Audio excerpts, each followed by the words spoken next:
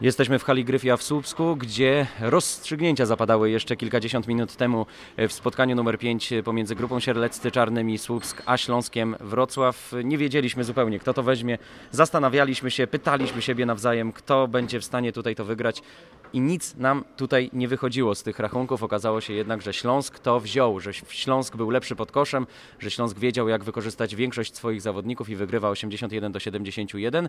Ja nazywam się Paweł Kątnik, tu jest ze mną Karol Wasiek. Dzień dobry. Witam, dzień dobry. To jest oczywiście podcast Skazani na basket, a z nami jest gość specjalny. Człowiek, który tutaj oglądał to spotkanie, Przemysław Żołnierewicz, Zastal, Zielona Góra. Dzień dobry, Przemek. Witam serdecznie. Jak Ci się podobało to spotkanie? Bo seria była bardzo dziwna. 2 mecze tutaj wygrane zdecydowanie przez Śląsk, łącznie 40 bodaj 5 punktów, jeśli dobrze pamiętam, a później Czarni wygrywają we Wrocławiu 83 punktami łącznie. Szalona seria. Grałeś kiedyś w takich playoffach, które są tak dziwne? Nie, zdecydowanie nie. Bardzo dziwna seria i tak naprawdę pierwsze 4 mecze w ogóle nie były zacięte, zakończone dominacją jednej z drużyn. Natomiast ten 5. mecz to był już na skalę 5. meczu, czyli faktycznie były te duże emocje i może nie do ostatniej sekundy, ale gdzieś tam ostatnich minut była ta zacięta rywalizacja. Przyznaj się, na kogo stawiałeś przed meczem, bo każdy jest mądry, jak już się mecz zakończy, a wcześniej to trzeba jednak coś przytypować.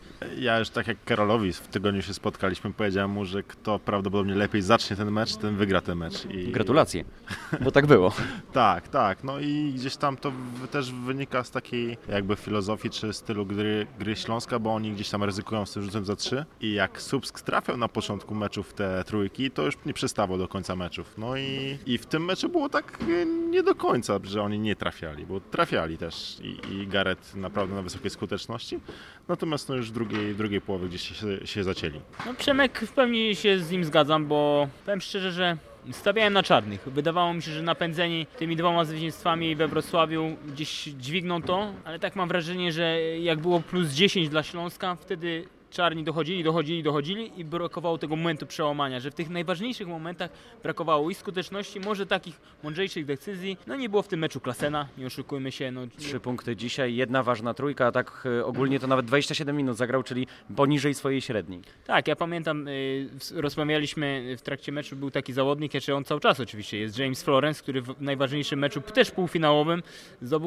nie zdobył, bo miał 0 punktów w meczu Arki z Anwilem, no i jednak to na pozycji newralgicznej, jeżeli rozgrywającego, jak dostarczasz tylko 3 punkty, to jest zdecydowanie za mało, jeśli chcesz awansować do finału. No Gareth był świetny, aczkolwiek też trochę dużo brał na siebie, no ale w pewnym momencie nawet za dużo, bo w tej 4. kwarcie, jak miał rzucać te kluczowe rzuty, to podejmował też kilka nerwowych decyzji. Tak, ale widział, że Klassen po prostu nie jest to jego mecz i starał się jakby troszeczkę zabrać z tej presji, jakby ten ciężar odpowiedzialności wziąć na siebie. Wydaje mi się, że zbrakło mi trochę Markusa Luisa, on był dynamiczny, mógł grać 1 na 1, miał dużo takich dobrych wejść 1 na 1, strefę podkoszową, być może tego brakowało, ale powiem szczerze, że Śląsk świetnie zareagował po tych 2 meczach i naprawdę w strefie podkoszowej brał bardzo, bardzo dobrze. No Kerem Kanter, miałem okazję z nim rozmawiać po meczu, pokazał mi, jak jego kostka wyglądała, to powiem szczerze, sama opuchlizna, 40 minut zagrał, 20 punktów, 9 zbiórek. To jest taki gość, który jest trochę w cieniu Trice'a, w cieniu Dziewy. Nikt o nim za dużo nie mówi, ale naprawdę, tak jak Przemek tutaj przed rozmową powiedział, świetnie wykorzystuje swoje ciało. On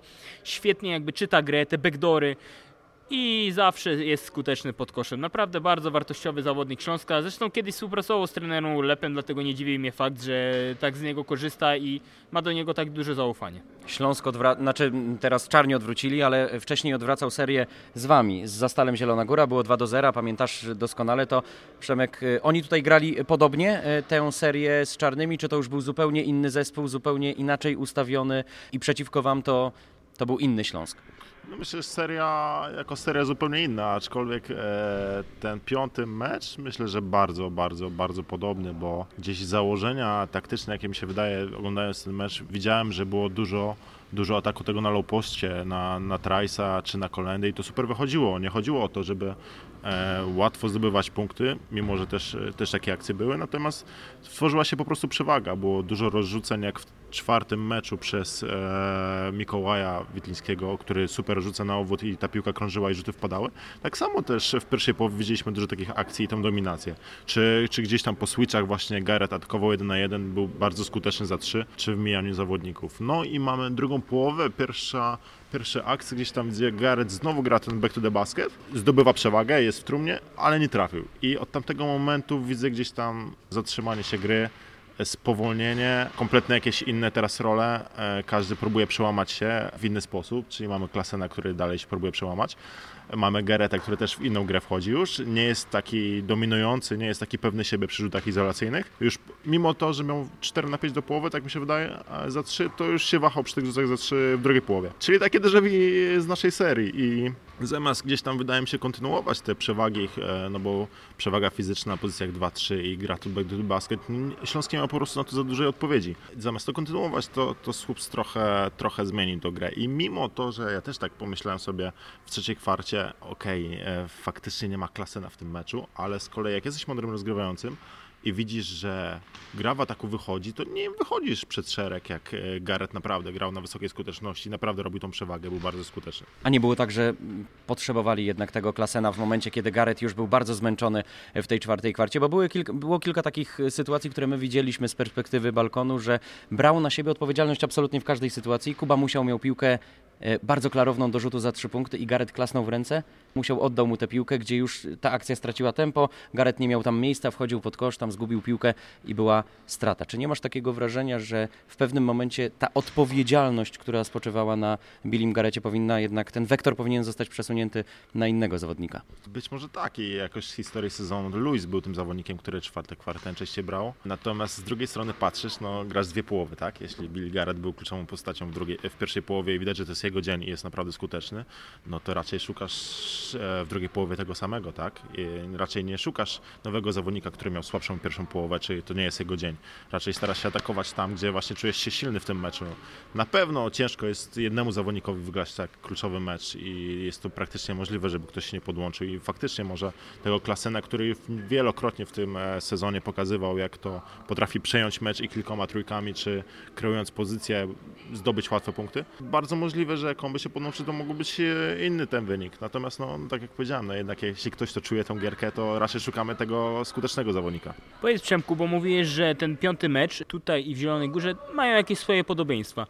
A cały czas w mojej głowie leży pytanie, co się stało z Zastalem w drugiej połowie? Że trafił tylko 1 trójkę na 14 prób, a tak naprawdę 13 spudował z rzędu, bo Nenadić trafił ostatnią trójkę. Więc cały czas mnie trapi, co tam się wydarzyło, powiedz. No wiesz, tak, każdy może mieć swoją opinię, ja taką mam, wiadomo, koszykówka składa się z 2 połów i taką charakterystyczną rzeczą dla pierwszej połowy jest to, że piłka krąży, że gra się odważnie i tak dalej, w drugiej się gra wolniej i bardziej statyczne akcje, jednak w naszym meczu wydaje mi się, że to była za duża dysproporcja, kiedy my w pierwszej połowie, mimo że mieliśmy półotwarte, pozycje otwarte, chodziła piłka i naprawdę krążyła, każdy czuł się pewnie, to naprawdę byliśmy skuteczni, mimo że też nie trafiliśmy, ale była łatwiejsza zbiórka. Wydaje mi się, że w drugiej połowie po prostu skupiliśmy się na tym top pick and rollu naszym statycznie, mniejsze ryzyko podejmowaliśmy i gdzieś tam straciliśmy też pewność siebie. Wiadomo, jak Devin i oczywiście Nemanja byli naszymi kluczowymi ofensywnymi zawodnikami. Oni przestali trafiać, później te akcje jakoś raz piłkę dostałeś na mniej akcji, też straciłeś pewność siebie, owodowi zawodnicy. Ciężej było zebrać, bo ta gra była bardziej statyczna. No i też przestawaliśmy grać tego back to the basket, jak dosłownie w tym meczu, czyli tą przewagę naszych rozgrywających czy fizyczności na pozycji 2 nad niskimi zawodnikami z Śląska. Ja teraz się przyglądałem też, jak Trice bronił na tym low poście i faktycznie on bardzo nie chciał ryzykować z faulem. Ręce miał do góry, dał się, niby forsował do linii końcowej, spychał zawodników, żeby czekało tam podwojenie wysokiego gracza ze Śląska, natomiast Słupsk wielokrotnie i tak penetrował do środka przez to forsowanie do końcowej, tak? Także ta obrona była dosyć słaba i mi się wydaje i tak mało razy punktowana i z naszej strony w tym 5. meczu i w tym meczu. Czyli dajesz taką poradę swojemu trenerowi, czyli trenerowi Kamińskiemu, bo razem współpracowaliście w Ostrowie, zdobyliście nawet Puchar Polski, czyli co, taki mały tip dla trenera Kamińskiego? Oczywiście to pół żartem, pół serio, bo wiemy, że trener Kamiński na pewno będzie świetnie przygotowany do tej serii. To też już jest charakterystyka graczy poszczególnych. Wydaje mi się, że i my, i Słupsk, Lewis i Gareth to są zawodnicy, co mogą grać back to the basket. myślę, że i Cowles i Johnson to nie są tacy zawodnicy, których preferują tą grę. Oni bardziej czują się dobrze na obwodzie, także może to nie być dobra porada dla drużyny Legii. No dobra, to jeszcze zapytamy Ciebie. Miałeś okazję grać te 5 meczów, czy seria miała 5 meczów ze Śląskiem Wrocław. Oni w finale zagrają z Legią. Legia Śląsk. Legia wygrała 6 meczów w obu seriach. Nie przegrała żadnego, wydaje się naprawdę tutaj nakręcona niesamowicie i to z rywalami, powiedzmy sobie, których typowaliśmy absolutnie tutaj do walki medalowej. Anwil Włocławek, wcześniej Stal Ostrów Wielkopolski. Nikt raczej na tę Legię w obu tych parach nie stawiał. Gdzie tutaj ich umiejscowić? Jak sądzisz? Oglądałeś na pewno te mecze, z Legią nie miałeś okazji rywalizować w play-offie, ale piekielnie silny wydaje się zespół Wojciecha Kamińskiego, mimo że tych gwiazd tak wiele nie ma, bo gdzie spojrzymy, Darek Wyka, Szkifić, to są zawodnicy, no, wydawało się, których nigdy byśmy nie typowali do finału Energobasket Ligi. Nie ujmując oczywiście nikomu. Oczywiście. No, Legia mi się bardzo podoba z kilku względów w tym sezonie. Oczywiście to, co w Słupsku też mi się podoba, że wszystkie role są, każdy czuje się dobrze w swojej roli zawodników, widać, że hierarchia jest ustawiona i każdy się wywiązuje ze swojej pracy. Natomiast ja wiem, z trenerem Kamińskim współpracowałem i też wiem, że jak on duży kładzie nacisk na obronę i widać, jak zaangażowani są dosłownie wszyscy zawodnicy w Legii i mimo to, że nawet jak taki wydaje się super przejmujący kontrolę w ofensywie Johnson, też jest bardzo aktywny w obronie, tak? I nie ma tam za bardzo odpoczynku. Na pewno Legia ma też dużą przewagę jakby fizyczną. Oni zdążyli odpocząć. Śląsk grał 10 meczów, a Legia tylko 6. To jest 4 mecze różnicy. To jest naprawdę sporo w tych playoffach. Taka ciekawostka, bo Łukasz Kolna mi powiedział, że razem ze sparingami to już 68 meczów rozegrali. Oni naprawdę coś szaleńczego uprawiają, bo jeszcze przecież byli na Gran Canaria, więc myślisz, że to ma znaczenie, Przemku? No właśnie, tym bardziej, że pytanie do dobrego człowieka, bo ty też objeździłeś masę miejsc w europejskich rozgrywkach. Na pewno to jest jakaś przewaga, jeśli możesz się lepiej przygotować pod względem fizycznym, to trenerowi po prostu jest łatwiej. Śląsk nie ma czasu na odpoczynek, zaraz znowu zaczyna grać, ale to może być jeden taki mały plusik w całej liście plusów i minusów, natomiast oczywiście ten mały plusik może decydować o wyniku końcowym, natomiast to też nie można teraz zwalać Śląsk na to, że Legia miała czas na odpoczynek. To może być, tak jak powiedziałem, jakiś tam element przewagi, natomiast to nie jest tak, że od razu Legia wygra. To jeszcze jedna tendencja, którą widzimy po tych play-offach. Multum zwycięstw na wyjazdach, bo to nie tylko jest seria, w której wygrywały zespoły tylko na wyjeździe, ale też na przykład Legia skradła Stali te pierwsze 2 mecze. Anwil wygrał też w Toruniu. Anwil wygrał w Toruniu, dokładnie. No kilka było takich, gdzieś była ta statystyka, pamiętam, ktoś to wyliczył, 10-2 w pewnym momencie było, czy jakoś tak. Trzeba by było to sprawdzić. Twoja opinia na temat tego, z czego to mogło wynikać? Czy to jest jakaś forma presji we własnej hali? Bo takie miałem wrażenie, przynajmniej przy tej tutaj serii, że czarni po prostu nie dźwignęli tego stężenia oczekiwań, jakie mieli ci kibice tutaj od nich.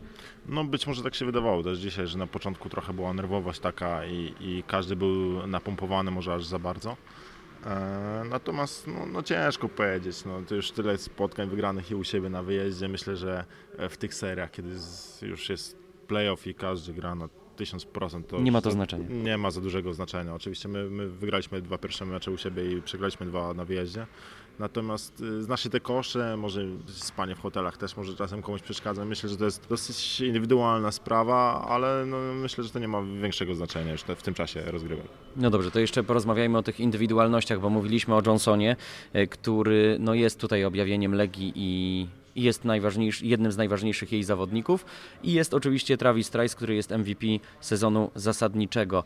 Ty uważałeś też go za osobę, która godna była tego tytułu i za najlepszego zawodnika właśnie regular season? Jak najbardziej, bo gdzieś tam on w jak największym aspekcie zmienił oblicze tego Śląska, bo odkąd on przyszedł, ja pamiętam gdzieś tam statystykę taką, nie jestem fanem super statystyk, natomiast jak przed scoutingowym meczem ze Śląskiem Wrocław chyba miał 15,8 punkta plus, w kwalifikacji plus minus, także to było widoczne bardzo, jak on odmienił grę tego zespołu. I faktycznie już pokazał w playoffach, że jest naprawdę ciężki do zatrzymania, naprawdę jestem liderem z prawdziwego zdarzenia, który kontroluje tempo gry, który bierze tą piłkę w kluczowych momentach i on decyduje kluczowym podaniem czy rzutem, bazując na ten końcowy wynik. Powiem Ci szczerze, że mówiłem, że to Matthews jest najlepszym zawodnikiem, tak go wskazałem.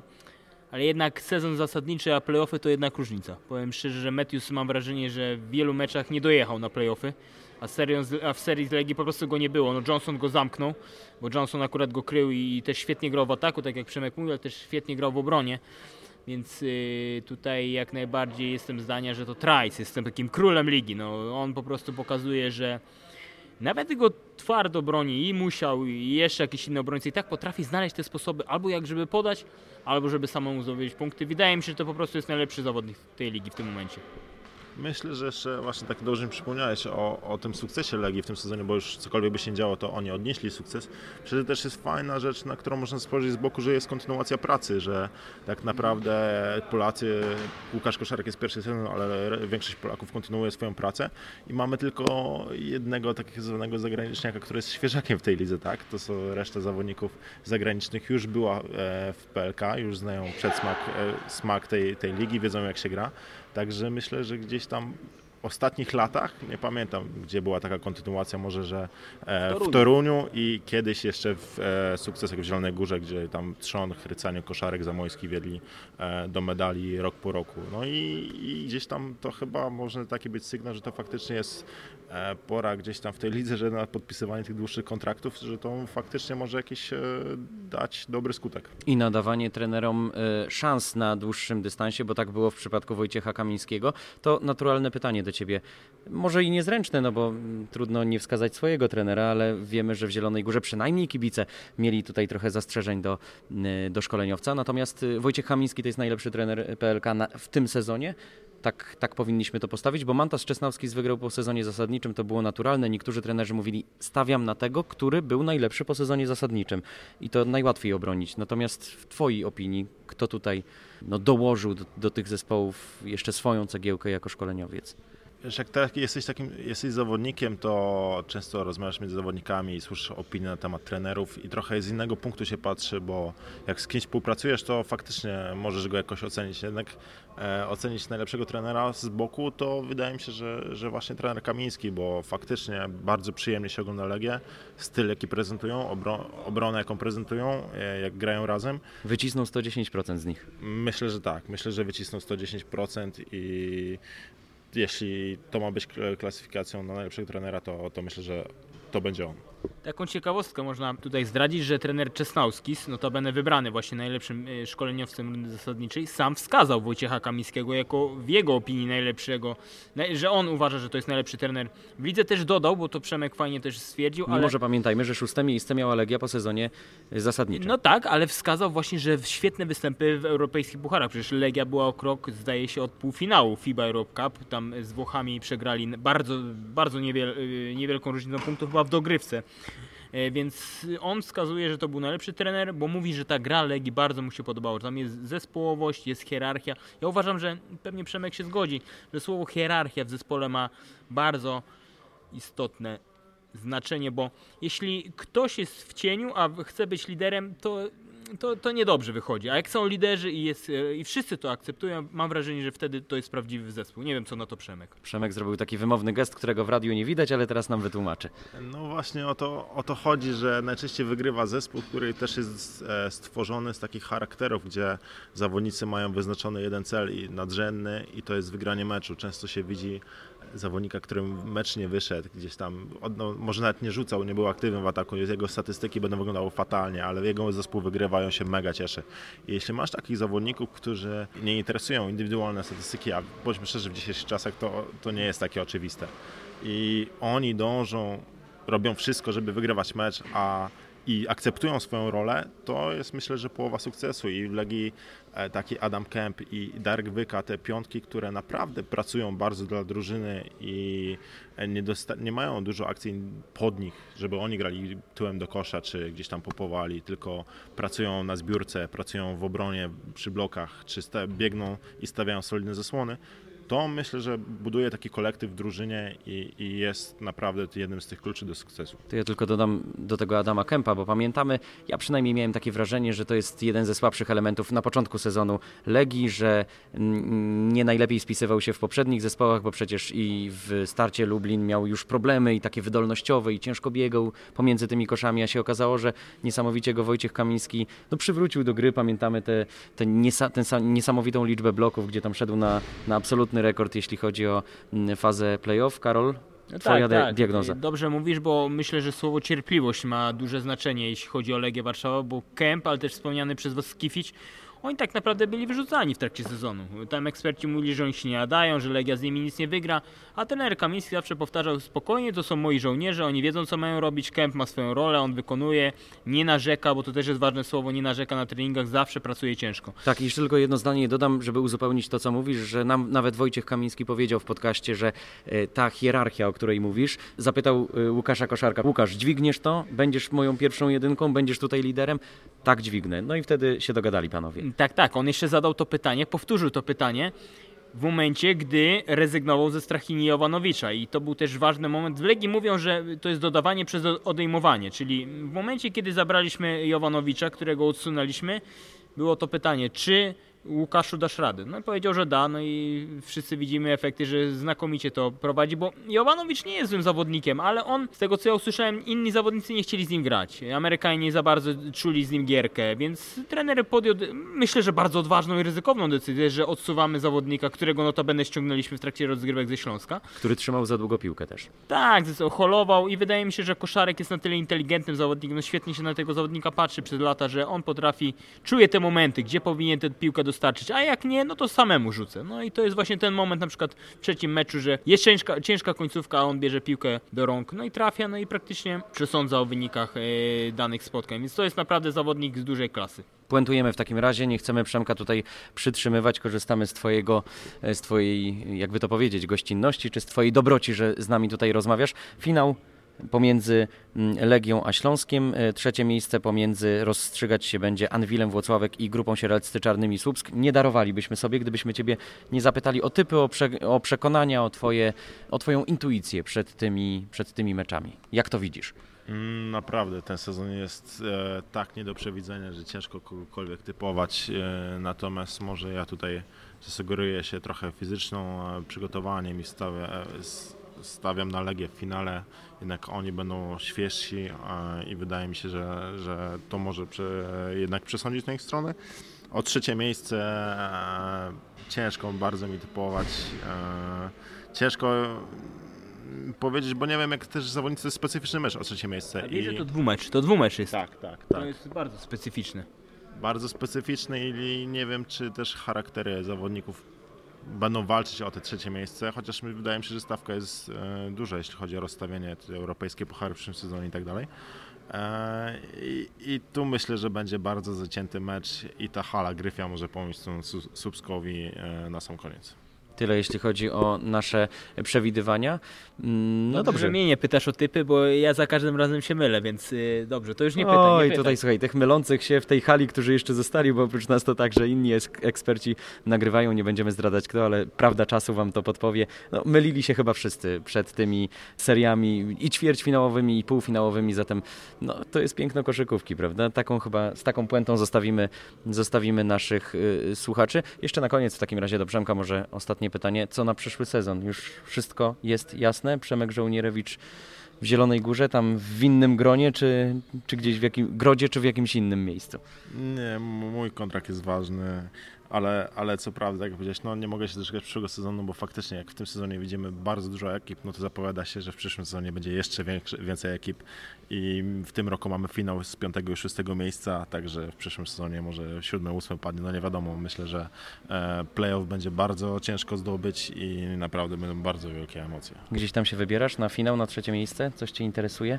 No, bardzo kibicuję Mikołajowi Lipińskiemu, to jest mój dobry przyjaciel, także pewnie pojawię się tutaj na meczu o trzecie miejsce. Na finał może też się przyjadę, zobaczymy, mam trochę wolnego teraz czasu, to lubię oglądać koszykówkę, więc może się wybiorę. Przemysław Żołnierewicz był naszym gościem, Zastal Zielona Góra, człowiek, który będzie trzymał kciuki za No, za wiadomo, za zespół grupy Sierleccy Czarnych Słupsk w meczu o 3. miejsce Energa Basket Ligi. To tyle od nas, bardzo dziękujemy. Karol Wasiek. Wirtualna Polska Sportowe Fakty, Paweł Kątnik, Radio Gdańsk. Bardzo dziękujemy. Skazani na basket.